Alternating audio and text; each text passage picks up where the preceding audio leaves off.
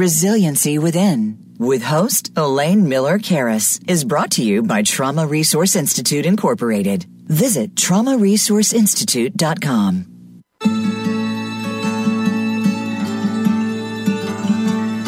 Welcome to Resiliency Within, featuring your host, Elaine Miller-Karras. In unprecedented times, our beliefs and well-being are put to the test. When we take the things we've learned in life and look at challenges in a whole new way, we learn to develop resiliency, which can then be used to promote healing and personal strength. Now, here is Elaine Miller-Karras.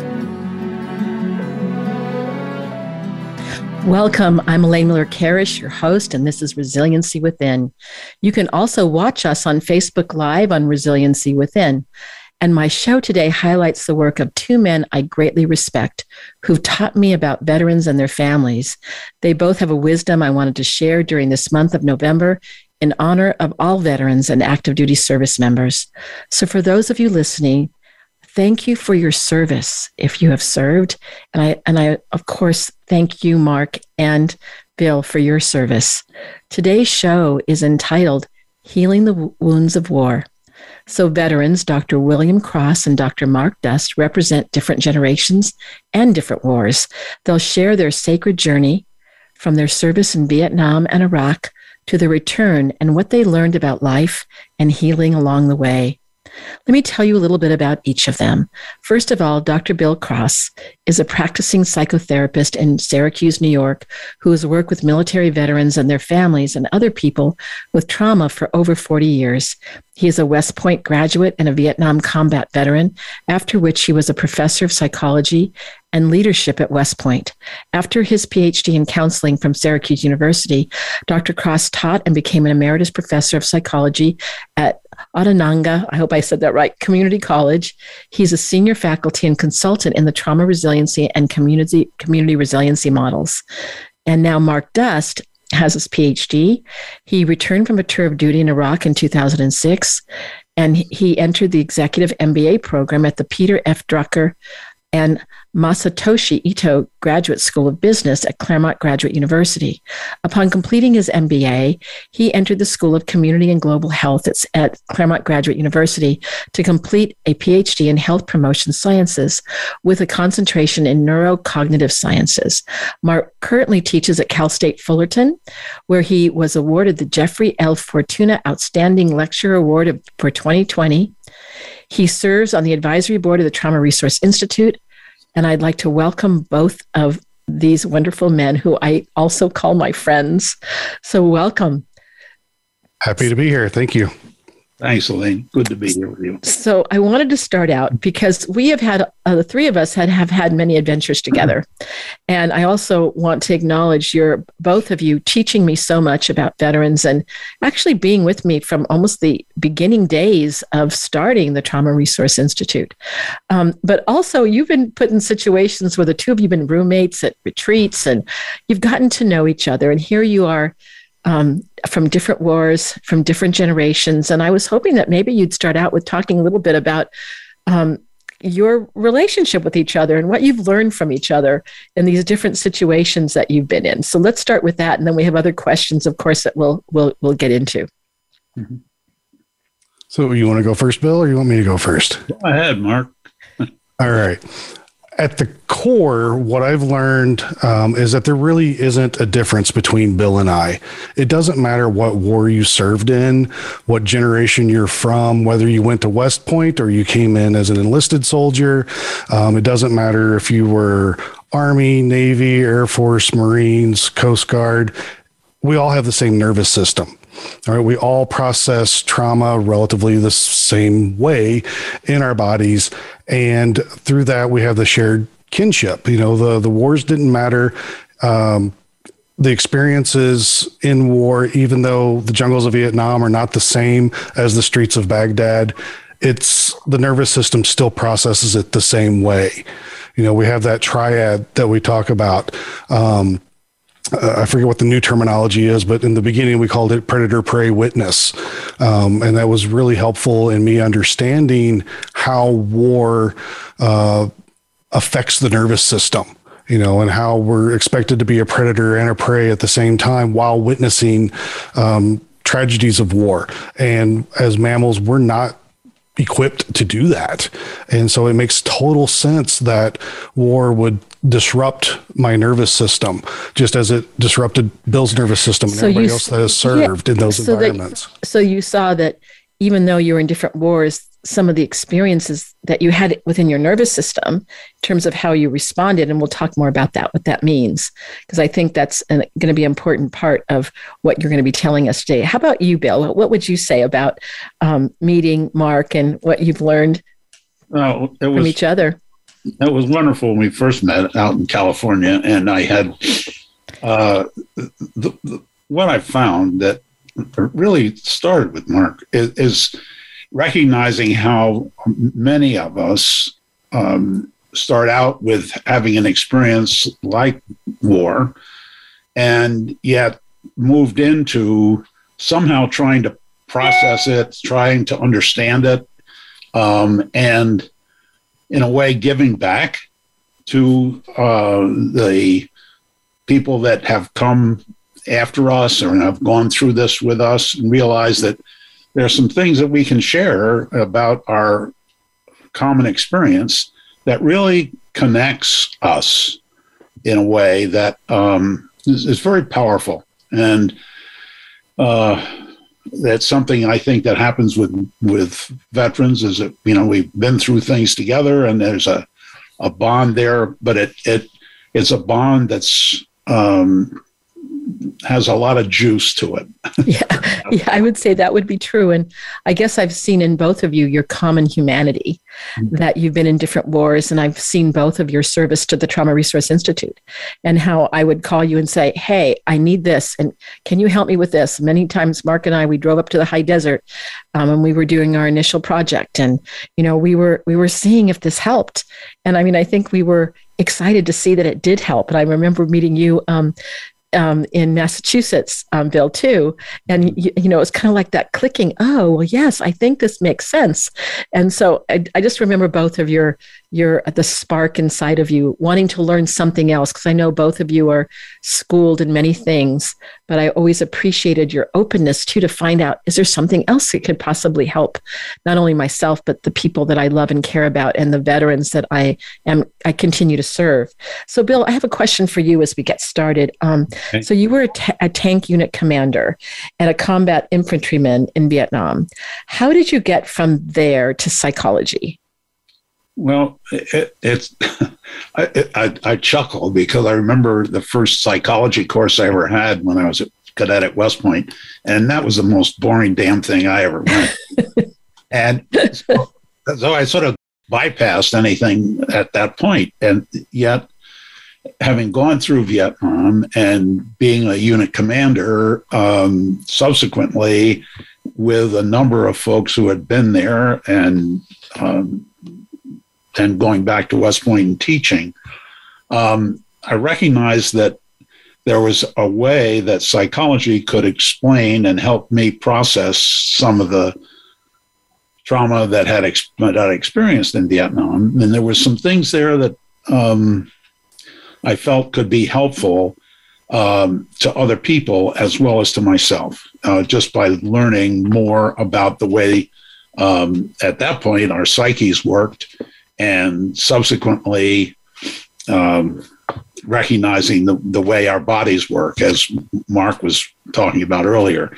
And so I recognized that there was some way in which I could connect with other veterans, and by doing so, help normalize many of my experiences that I thought were unusual, but also be able to come out on the other side with some energy that could be giving back to the people that I was working with. I think you're saying this well, because I think what we try to do with the community resiliency model that we're going to talk a little bit about today is we try to move from the idea of mental weakness to biology. And I know that you both have shared to me that was really important, because when you came back, you weren't prepared to how coming back into life again And I imagine that there are many people that might be listening to this show or family members that are experiencing the same thing, especially with some of the current events as well. So what I'd like to do is ask Mark a couple questions. You know, your bachelor's and master's degree are in business, but what caused the switch to public health for your PhD? Well, I had the fortunate experience of when I was at the Drucker School doing my executive MBA to take a class called Executive Mind. And I didn't really know what it was all about. I just heard that it was, a good class to take and that I should take it. What I didn't realize was the profound impact it's going to have on my life. It led to my introduction to you, to try to understanding the nervous system better, because I was diagnosed with PTSD, excuse me, but I didn't really understand what was going on and why I couldn't think through the problems and the group therapy that I was getting at the VA. Why was I leaving there more upset or angry than when I went in? What is the medications they're giving me? What is those supposed to do? I didn't understand any of that stuff. But anyhow, I learned mindfulness meditation in this course to help regulate my nervous system to make better business decisions. And that's what the course is designed for, is executives to make decisions based off of logic and reason, not off of impulse and emotion. And so I saw my life start to change when I became more aware of what's going on in my body. What's that tingly sensation in my chest mean? Those kinds of things. And I just became fascinated with the whole brain-body connection, how the nervous system works. And then when I discovered that the brain doesn't know the difference between you telling a story and it actually happening, that gave me the idea of, well, if I'm getting upset telling my story and, about my experiences in Iraq and group therapies and things of that nature, once I learned the resourcing skill, and I started focusing on resourcing and going, oh, I feel better after that. What's going on here? And that's what really flipped me from business to go into public health. And I chose public health because I still felt like psychology was siloed in just treating thoughts and memories, emotions, that kind of stuff. The medical field was siloed in let's treat the symptoms. Here's more medication. Let's throw it at it. But public health comes from a prevention aspect.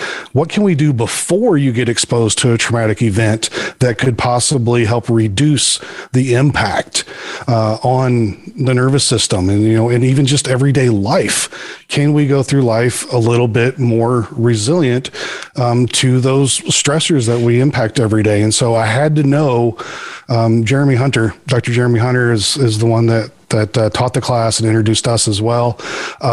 He said, if you want to do a PhD, that's fine, but don't do it unless you have a question that you absolutely have to have answered before you die. Like, okay, that's a pretty strong one. That's a pretty strong one, yes. Yeah, so I had to know, can you exercise the nervous system like you do your muscles and your heart in order to possibly stave off the effects of a traumatic event turning into PTSD? Can you build your body up beforehand? And so that's so what's your answer? I just want to, I don't want to take away your thunder. You're going to come back and talk more about that, because that's a very important, the answer to that. So maybe I'm going to ask you to hold off to the answer till we get to another question. But I also just had a spark of memory of sitting with you at the soup plantation over lunch, teaching you the basic skills of the community resiliency model. Yep. It was like an hour lunch. And so I want you all to know that it doesn't have to take a long time to learn some basic skills that could maybe change the trajectory of your life. That sounds kind of almost strange to say, but I know that it has happened. So I still remember. You remember that lunch? I think you might. I do. Yes, I do. So that brings me over to Bill. Bill, you've studied. You're a psychologist. You've studied prolonged exposure therapy. You're a somatic experiencing practitioner. What drew you to the Trauma Resource Institute and to the Community Resiliency Model? What was it about that got your attention? Well, my initial training was in Rogerian therapy and my PhD program, and sort of a humanistic approach to working with folks, and realized that in the process of doing that there was a lot more that was going on here that this therapy that I was trained to do was missing. And it was after my PhD that PTSD became acknowledged as a disorder. And so I got early on just listening to people, helping people talk about what had happened with them. But that really didn't touch at all for me and for the folks that I was working with until I began recognizing that the body really was playing a part of this. And my wife was involved in yoga. And so, I realized, there's some things that happened after I was doing yoga that, was helping me feel better. So then I heard about somatic experiencing and had gotten involved with the somatic experiencing process and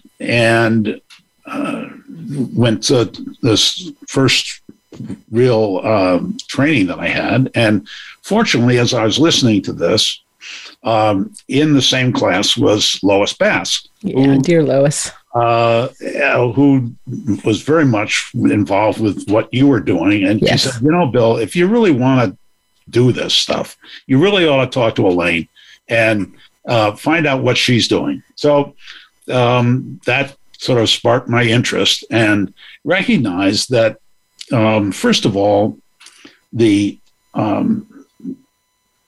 prolonged exposure therapy, which I'd gotten involved with in the University of Pennsylvania, was working with specific forms of trauma that seemed to be effective with single incidents, and it was helpful for some. But it was really triggering an awful lot of the people that I was working with who had more what we may have called developmental trauma or prolonged or cumulative trauma. That was triggering more than it was helping. And so then the somatic experiencing process that I got involved with was something that I found very effective. However, it was a 3-year program. It was extensive in terms of my time, but also expensive. And it was something that I wanted to have something that could work more immediately with folks. And that's when Lois said, talk with Elaine and find out those skills. And I realized that what you had been presenting, Elaine, was something that involves skills that were trainable, that were teachable, that people could get rather readily, and learn to regulate their nervous system in a way that was very helpful for me. And when it started being helpful for me, I was passing it along with the veterans that I was working with and finding that was a ticket that really was helpful. So, yeah. So it really was accessibility and I guess affordability, because I think that was one of my initial intentions when I first learned about the body through also somatic experiencing. I thought, everybody needs to know this. And I, what Mark was talking about, everybody has a nervous system, that is a really just, it's a simple statement, but that also is our common humanity. And we all have the same nervous system that operates the same way after trauma, whether we live in the United States or Nepal or Tanzania or Rwanda. And when that kind of flash bulb went inside of me, it was like, it has to be in the water if we can make it that way. So I think that's one of the things we tried to do with training natural leaders of communities. But I also want to say, Bill, you've been such a partner in realizing that and helping to develop the beginnings of coming up to Syracuse, getting your people up there, getting people trained and as Scrum teachers as we were developing the program. So it was a process, not always an easy one, as we both know, but it was a process that I appreciate your stick-to-itness of helping to spark that. So anyway, you're so in my heart when I'm just remembering that as well.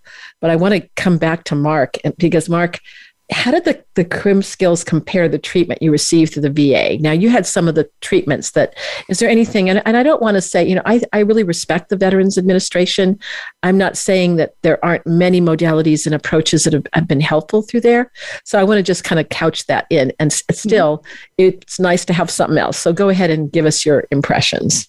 Yeah, and I totally agree with you. The VA is doing the best with what they have, and it's a bureaucratic system that takes a long time for things to make change. They're working off of, evidence-based approaches and things of that nature. And so it takes time. So, say they're doing the best they can with what they've got. All right. But it wasn't effective for me. I was doing group therapy sessions, and it was difficult to sit there, because with the retelling stories and just talking about how to processing and that kind of stuff. And eventually I did do cognitive behavioral therapy, but it wasn't until after I'd already learned the CRIM skills, because I don't think I would have been successful in CBT without being able to regulate my nervous system. Because once I learned that tingling sensation coming up in my chest was just my nervous system trying to warn me, like, hey, something's going on here. Be alert. I go, like, okay, cool. I know what that is. And I can ground myself, shift my attention to another part of my body until things start to calm down. And then I can process using the cognitive models of CBT to reframe the situation, what happened. But prior to that, I would get so activated. And this is one of the key things that I learned through CRIM as well, is that once my nervous system is triggered, I'm in a fight or flight response, I can't use that front part of my brain. All right. Cortisol chemically reduces my ability to think, because in a life or death situation, we need to respond and react. We don't need to be doing calculus and, projecting out into the future, what's going to be happening if I do this kind of thing. It's an immediate response type of deal. Otherwise, we wouldn't stay alive as human beings. So once I learned that, I was like, oh, okay. If I need to do logic and reason to process this, if I notice things start to come up, let's keep that activation level down, and then I can do the talk therapy side of it. And I think that's one of the key missing ingredients with traditional psychotherapy is there's very little attention, if any, paid to the body, and to the nervous system itself. And then if I need to use the part of my brain that talk therapy is designed to affect, and I'm in a fight or flight state, I can't. So therefore, the therapy is not going to be as effective. Doesn't mean it doesn't work. It might take longer, that kind of thing. But that was kind of my. That was like an aha moment, wasn't it? Yeah, realizing that. And I just really want to just emphasize that we have learned that from so many veterans and other people who've experienced other kinds of trauma, that as long as your survival responses are being sparked, it is really hard to use those cognitive prefrontal cortex to have meaning about what's going on, because we're designed for survival. But I'm going to just see if Bill wants to respond or add to anything that Mark has said, because I know that's been the core of some of our conversations, Bill, is what Mark is talking about. Yeah, really, it's and I'm glad you brought that up. I actually was this morning working with he wasn't a vet. He's a first responder. Syracuse Police. By the way, Elaine and I had trained the peer support team of the Syracuse Police Department a number of years ago. This young man had been involved in a very difficult situation with a woman who was attacking him with a knife, and he had to use his weapon as a way of being able to resolve the situation. And unfortunately, the woman died. This was a traumatic experience for him. And this morning, this was the second time I worked with him. The first time I had taught him just this whole, the basic kind of stuff of tracking, turning attention to your body and being able to get yourself more calm by grounding and resourcing. Those are the three that I got that first time. He hooked into the grounding. And this morning we started talking, and I had talked with him about the idea that we were going to process that event with him today. And so I asked him, so what are you noticing right now? And he said, well, I'm really kind of amped up. And, I know we're going to talk about this. I'm really kind of amped up. And I said, so what do you want to do right now? And he said, well, I know what I am doing right now is that I'm aware of my body in this chair, like you taught me about being grounded. Yes. And I said, all right, just let yourself hang out with that. And he did. And as we went through the sequence, this was the historical process of going through the sequence of the events, I noticed as he talked that, he could get a little bit amped up, and we talk about resiliency pauses, and I said, okay, so notice what's going on right now. And he said, what I'm aware of is that what you taught me is something that's very natural. And this is going on. He said, it's happened since the last time we talked, and I found myself just noticing myself in the chair, and I felt more comfortable, and so this was something, very simple. Second time, and it was something that he was able to connect with very directly, and at any rate, so we worked through this in a way that.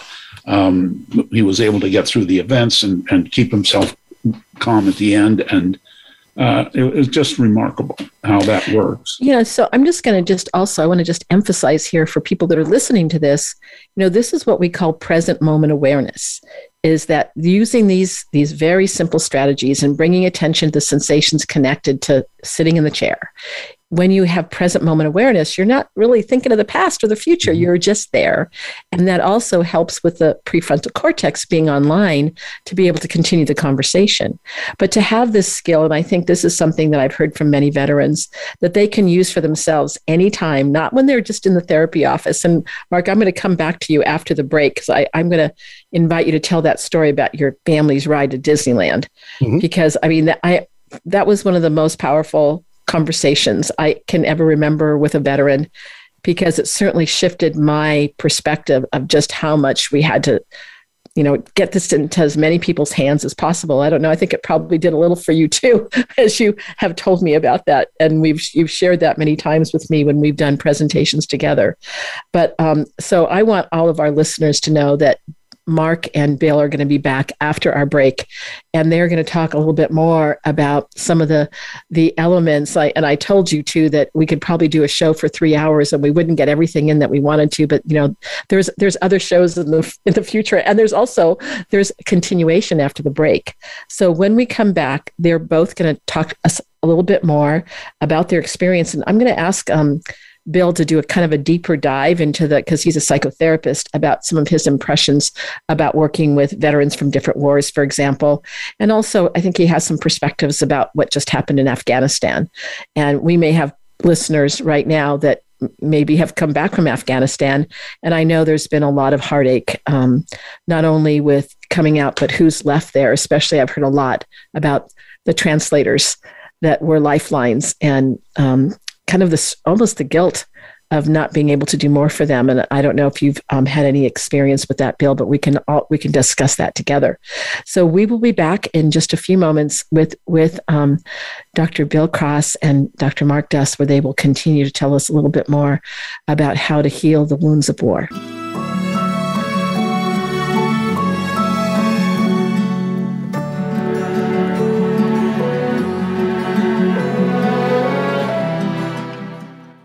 The Trauma Resource Institute is a nonprofit organization cultivating trauma-informed and resiliency-focused individuals and communities worldwide. Our mission is to take people from despair to hope. We believe in a world where every child and adult has the capacity to recover from highly stressful and traumatic experiences. Check out iChill, our free app that helps you learn the wellness skills of the community and trauma resiliency models. Go to traumaresourceinstitute.com for more information. Elaine Miller-Karras' book, Building Resiliency to Trauma, The Trauma and Community Resiliency Models, is available on Amazon.com. The book is about how to cultivate resiliency during and in the aftermath of traumatic experiences. The book also addresses body-based trauma interventions, combined with psychoeducation about the biology of trauma and resiliency. Elaine also offers personal consultations. For more information, you can contact her at elaine@resiliencywithin.com. Voice America programs are now available on your favorite connected device, including Amazon, Alexa, and Google Home. Through streams with Apple Podcasts, TuneIn, and iHeartRadio, listening to your favorite show is as easy as saying the show name followed by the word podcast. Hey, Alexa, play Finding Your Frequency podcast. If that doesn't work, try adding on TuneIn or on iHeartRadio or on Apple Podcasts. Elaine Miller Karas co-founded the Trauma Resource Institute, Incorporated. The Institute provides trainings on the models Elaine developed, the Community Resiliency Model, or CRM, and the Trauma Resiliency Model, or TRM. If you would like more information about the Trauma Resource Institute or how to participate in trainings, visit the Institute's website at traumaresourceinstitute.com. That's traumaresourceinstitute.com. Trauma Resource Institute. Build resilience, awaken hope. Your life, your health, your network. You're listening to Voice America Health and Wellness.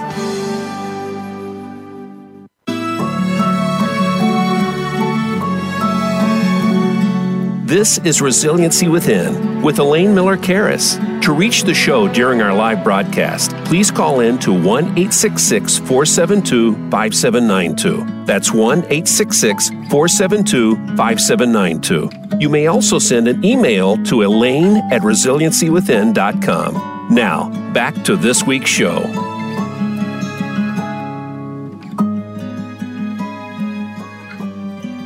Welcome back. I am with Dr. Mark Dust and Dr. Bill Cross. We're talking about healing the wounds of war. And as we were talking a little bit at the break that we want to bring this to the show, we're talking about families. And Bill, would you like to say a little bit about what you've learned? And then Mark, I know you have had a bunch of kids that were there at the house when you came back from war. And so we'll talk about that as well. So Bill, go ahead. Why don't you start? Well, I just was saying that in working with veterans, I find that the work can really be amplified by having members of the family go through the experience of learning these skills as well.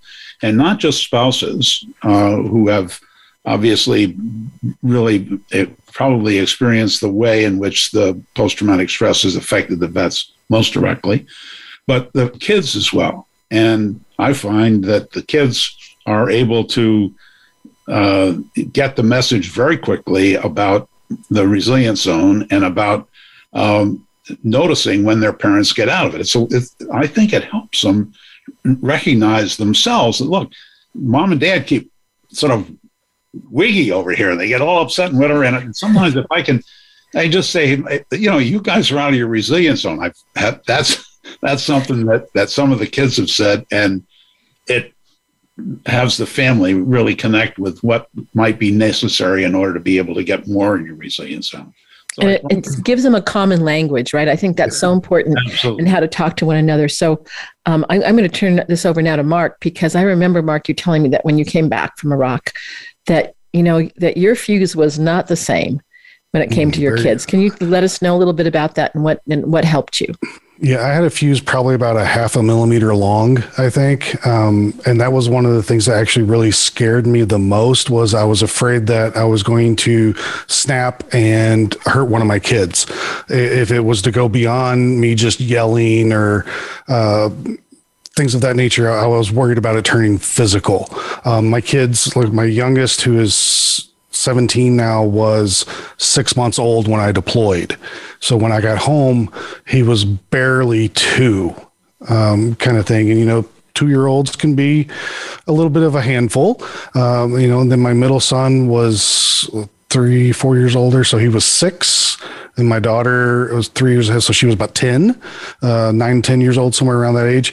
And so having 3 kids causing a ruckus and just being kids would fry my nerves, essentially, whatever I had left, kind of thing. And so I was worried that I wasn't going to be able to control myself, really. And that's what first drove me to seek help for PTSD, because I didn't know I had it at the time. Because, the military is very insular, and it's very protective of, mental health, and not thinking that you're weak or you're broken and that kind of stuff. It's still prevalent in the military, no matter how much it comes down from the top, trying to do mental health and well-being and those kinds of things. It doesn't always stick, especially in the combat arms side of things, at least my experience, because, you're supposed to be hard and tough, and, you go into combat and possibly kill people. That's your job in the infantry.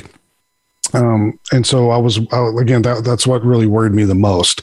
And now that I learned and I got past it, and I think the kids are growing up relatively well-adjusted kind of thing. But what concerns me the most, I think, is the research that's coming out about how your DNA is affected with PTSD, and even traumatic just events and not having PTSD, but your DNA gets changed, and your children can inherit those genes, and they could be born possibly having difficulties with processing emotions and processing and just responding to stress. They're basically, their stress regulation system is already dysfunctional when they're born. And so if we don't start to have these skills and teaching these skills to people, and them using themselves and then within families, sharing that language, understanding when they're getting knocked outside their resilience zone, we may possibly be having, children that are dysfunctional in our schools and elsewhere, that could benefit from their parents prior to conception having training in regulating their nervous system. Learning how to calm their nervous system. Exactly. I remember you telling me about one event when you were on your way to Disneyland. You had just come back, and you were driving down the road, but you had learned the skills. And you did something differently. And so can you share a little bit about that? Well, actually, the first experience was before I learned the skills. Oh, that's right. I was still in the Army. That's what scared you. Yes. Right. Yeah. And so I was stationed at Fort Irwin, middle of the Mojave Desert. It's the National Training Center in California, where all the units come to train before they deployed. And so I was driving down Interstate 15 going towards Anaheim to Disneyland. Wife and kids love Disneyland. I tolerated it. I'll get off track there. But anyhow, the story is that we were driving down the road. There was a pile of trash on the side of the road, and I reacted without thinking, as if it was an IED, because I was blown up in Iraq by a road sign, and it was facing the wrong direction. And that my one trial learning of that event, my brain said, hey, anything on the side of the road is a threat, because, they would bury IEDs in trash and dead animals. And it wasn't just the road sign, but your nervous system expands, your amygdala expands that memory to say everything could be a threat, or you become hypervigilant for it. And so what I didn't realize is that I had this pre-programmed program essentially to run in my body that says, you see this, if this, then that, an old basic type programming. So I stepped on the gas, swerved, and accelerated out of the kill zone. I wasn't cognitively aware. I was in a Honda Odyssey minivan in Southern California with my wife and 3 kids on the way to Disneyland. My nervous system said, threat, this is what you do, react, before I could even think about it. And I'm like, where did that come from? And I was like, okay, we got some issues here. It's not just anger, but it's this other stuff. I couldn't go into a restaurant without having my back against the wall. We had to sit somewhere away from other people where I could scan the whole perimeter, preferably looking out the windows, looking for threats. I'm going, what is going on here? This makes no sense. I know I'm not going to get shot at. I'm not going to get blown up. Nobody's going to be a suicide bomber coming in this door, but I can't get out of it. That thought process is going on in my mind. And it wasn't until I learned the skills and some of the psychoeducation of understanding that it's my biology that's messed up, not me, that helped me to understand what was going on. And once I understood what was going on, then I had the power to say, oh, okay, I can do something about this. And that was the CRIM skills. And really so can I just say about your biology, which actually doing what it was supposed to do. It's supposed to tell you when you're possibly, your life is threatened. And so what it does, your amygdala, which is your threat appraiser, said any garbage on the side of the road could be an IED. Now, that's not conscious thinking. That's survival brain. Right. And so, but once you learn that information, so after you learned about how you could help your nervous system, then what would happen then when you'd see trash on the side of the road? Tell us that part of the story. Yeah. Once I learned grounding and shift and stay, two of the CRIM skills, I would notice, and even as I'm talking about it right now, I just got a little chill that ran up through my body because I'm remembering that story. Remember, I said earlier, the brain doesn't know the difference between it happening and you thinking about it. But now I know what that little chill is all about. And like, okay, not a big deal. But what I would notice is, this tingly sensation moving up in my chest. And then that was a cue for me to say, oh, okay, that's a signal. All right. I may not even realize yet that there was trash on the side of the road, but then I would shift my attention to the steering wheel. All right. And try to get all the tactile sensation of the leather or the stitching, or I would shift my attention to my butt in the seat or my back against it, or anything that would put me in the present moment. And that's where the power in this, and it really lies, is it gets my brain out of that thinking of, here's this movie that this is what could happen. If I can't access that movie because I'm thinking so much about paying attention to the steering wheel, the temperature of it, the texture, all these kinds of things that put my attention to it, it keeps me in the present moment. I can shift my attention to another part of my body that feels just a little bit better, where that tingly sensation isn't, until it subsides, because your brain's not a good multitasker. And so you intercept that hijacking of the nervous system at that moment, and then you're back in the present moment. And then you can go by that garbage, and it didn't cause the same reaction. And even it took time to get through it. Yeah, I remember you telling me that it took a number of times to practice before it really settled. I think overall it took about 6 months, but I would also kind of do my own thing where I would practice bringing that memory up in mind, and I could see the trash on the side of the road. I get closer to it. And this is more in the trim skills of titration and pendulation, but I could basically kind of do my own mini exposure therapy type of thing mentally, of getting myself closer to it and then noticing the reaction in my body, shift to my resource until things kind of come down. And then I also resource before that to kind of prime my system to do the work as I was going through that mental movie type of thing. But yeah, it was life-changing, really. And so I'm just going to want to say that these are skills that you could use for yourself when you were doing your activities of daily living, which is what can be so hard, that kind of derails your life when you come back from war. I want to kind of change the direction a little bit and talk a little bit to Bill. You have treated people from different wars. Can you give us any insights about how is it different? How is it the same? Are there any things that you think might be helpful for our listeners to know? If you're a Vietnam veteran, is that different from an Iraq veteran, or Gulf War or Korean War? Yeah. Well, generally what I've found is that it's really, we're veterans. We've been in war. And I've worked with World War II vets, Korean War vets, Vietnam vets, Gulf War vets, Iraq, Afghanistan, all of them. And the common denominator there is that we've been in traumatic situations. And what I've found is that many of the vets have a perspective of what's happened with other wars.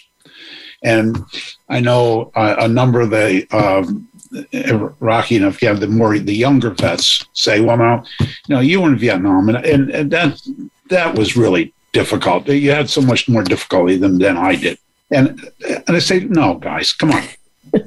Realize that your experience is, the trauma that you experience is the same kind of stuff that I experienced, that people in Korea experience, that people in World War II experience. It's different.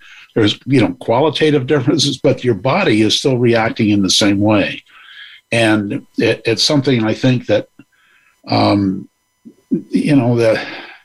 they talk about how well, when you guys came back from Vietnam, you were not accepted by the culture the way we are accepted here now. And I said, okay, that's one thing. And recognize that our experience over there largely was one tour. And then we were back for many of us. Some of us had 2 or 3 tours, but most of us had just one tour. And look at what you've experienced as overall. Yes, many tours. 5, 6 tours, right? So there's differences, but your body is still reacting in the same kind of way. And it's important to realize that, you got to take care of yourself and really just appreciate our commonality. And have you seen people be able to shift their perspective and seen that? Yeah, Bill, I have. And just acknowledging that, and using that terminology of our bodies being the same. And I'm even veterans who have not been in war. There's trauma that people experience all over. And it's the same kind of stuff with our bodies. And I'm glad you brought that up, because I've heard that people say, well, I have trauma, but I didn't go to war, so it's not really legitimate trauma, right? And which is, of course, not true. No, and there's been recently stuff talk about moral injury. All right. Well, okay, if you are trained, in the military with the bayonet, all right. So the line was, what's the spirit of the bayonet? The spirit of the bayonet is to kill. Right. So if your moral values, which happens for most of us, is not to kill others, and you're taught to kill other people, that's an injury to your moral fiber that deeply held. And although it may not seem to be as dramatic as actually killing someone or watching someone be killed or be wounded yourself, it still is an injury to your system, and your body is reacting to that. Yeah, so, and I think the body's reaction is so important, whether you were in war or not, which kind of brings me to the next question. I'm going to go over to Mark. Your dissertation research was on building resilience towards traumatic stress. And we're talking about traumatic stress. What did you find? Well, I found that, resourcing is quite powerful. Being able to activate your parasympathetic nervous system, which we refer to as the rest and digest.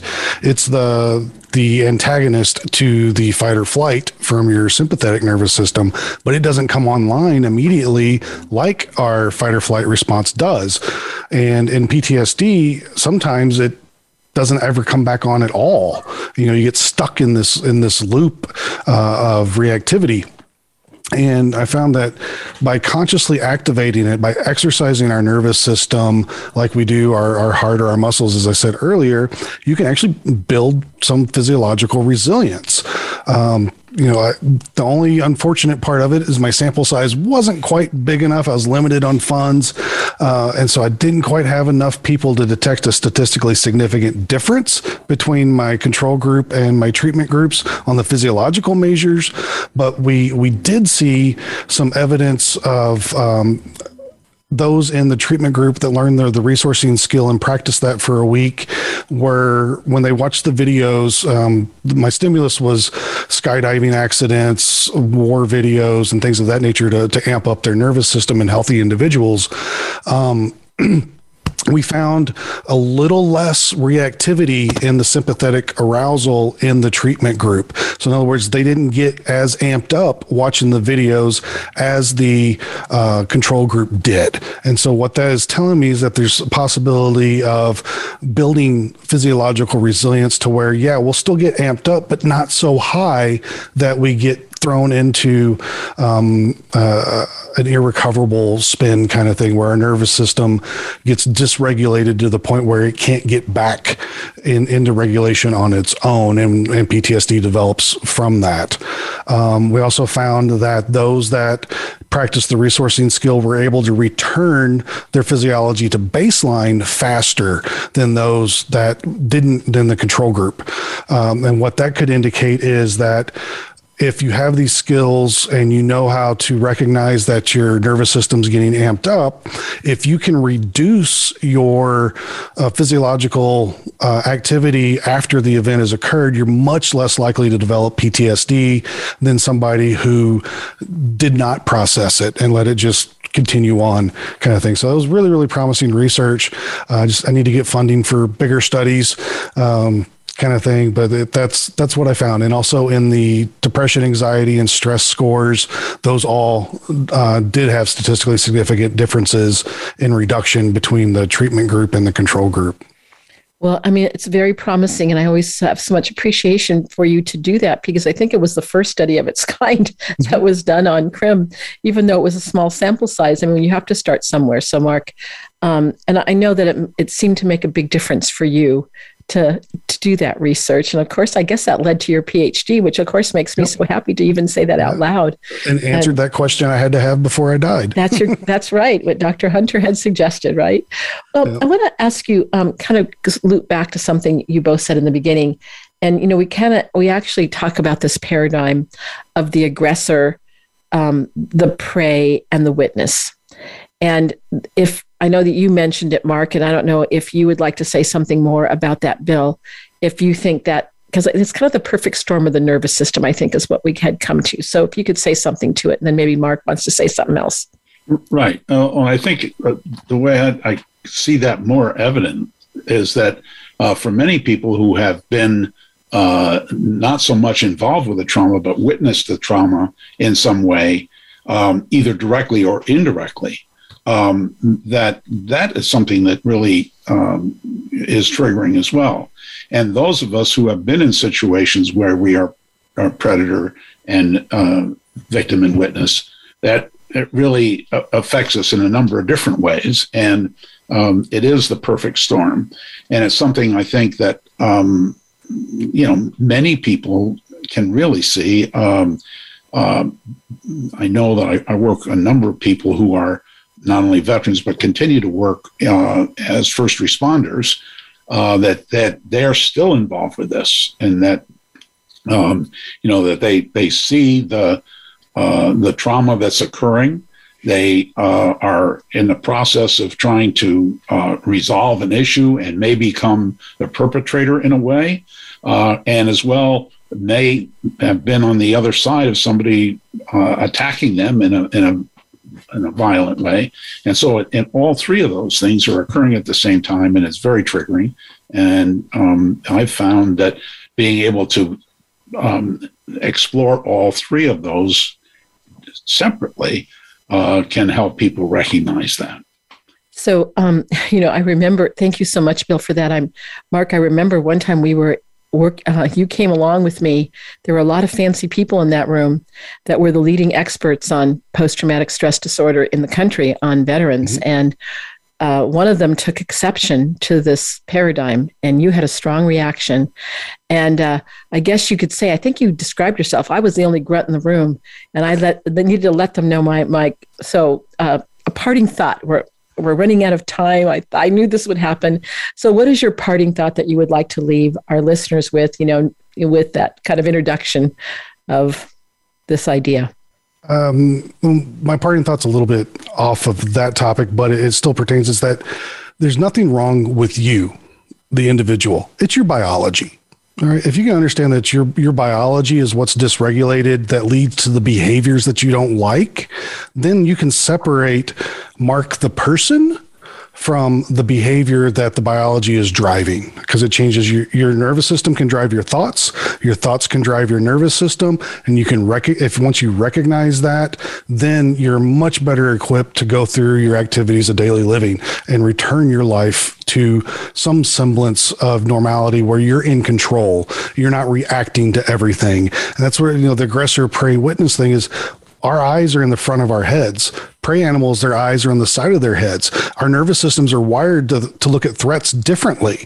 And when you're traveling down the streets of Baghdad, sticking up out of the top of a Humvee like I was, I'm all three at the same time.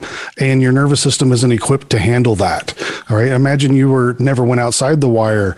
You're the prey, but you're an aggressor. Right. And so it's just makes total sense that you can be dysregulated. Total sense. And I want to say that all those people there agreed with you after you gave that description. And I'm going to give you the final word, Bill. We have just a couple of minutes left. So if there can something that you would want to say with all your wisdom of age and, oh my goodness, you're such a sage. Parting thought. Well, a very close friend asked me a number of years ago when I was giving an address to a theater of people, what can we do with veterans? How can we help veterans?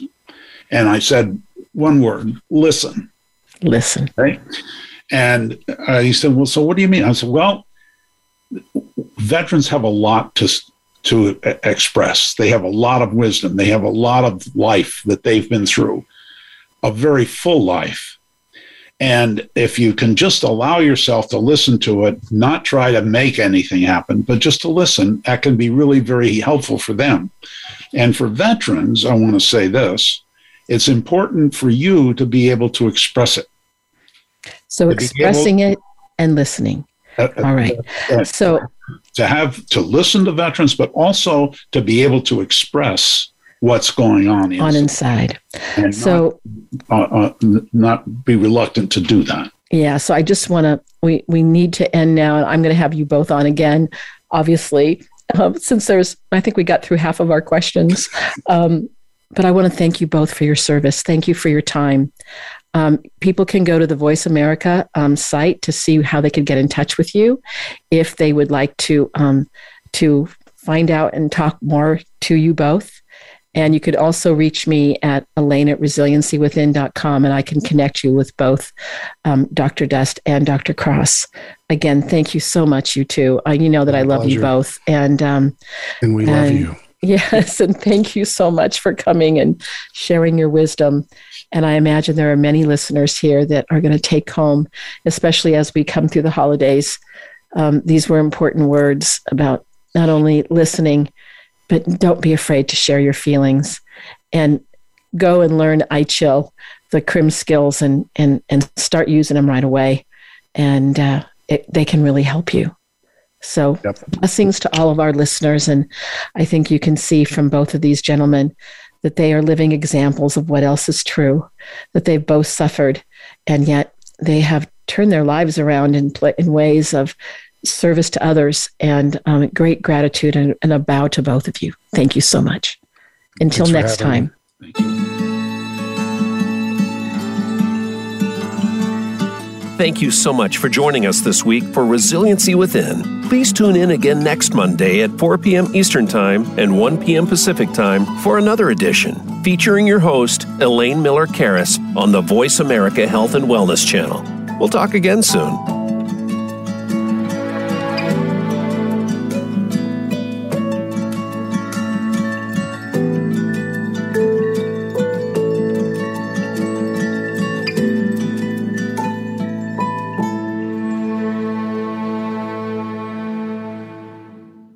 Resiliency Within, with host Elaine Miller-Karras, is brought to you by Trauma Resource Institute, Incorporated. Visit TraumaResourceInstitute.com.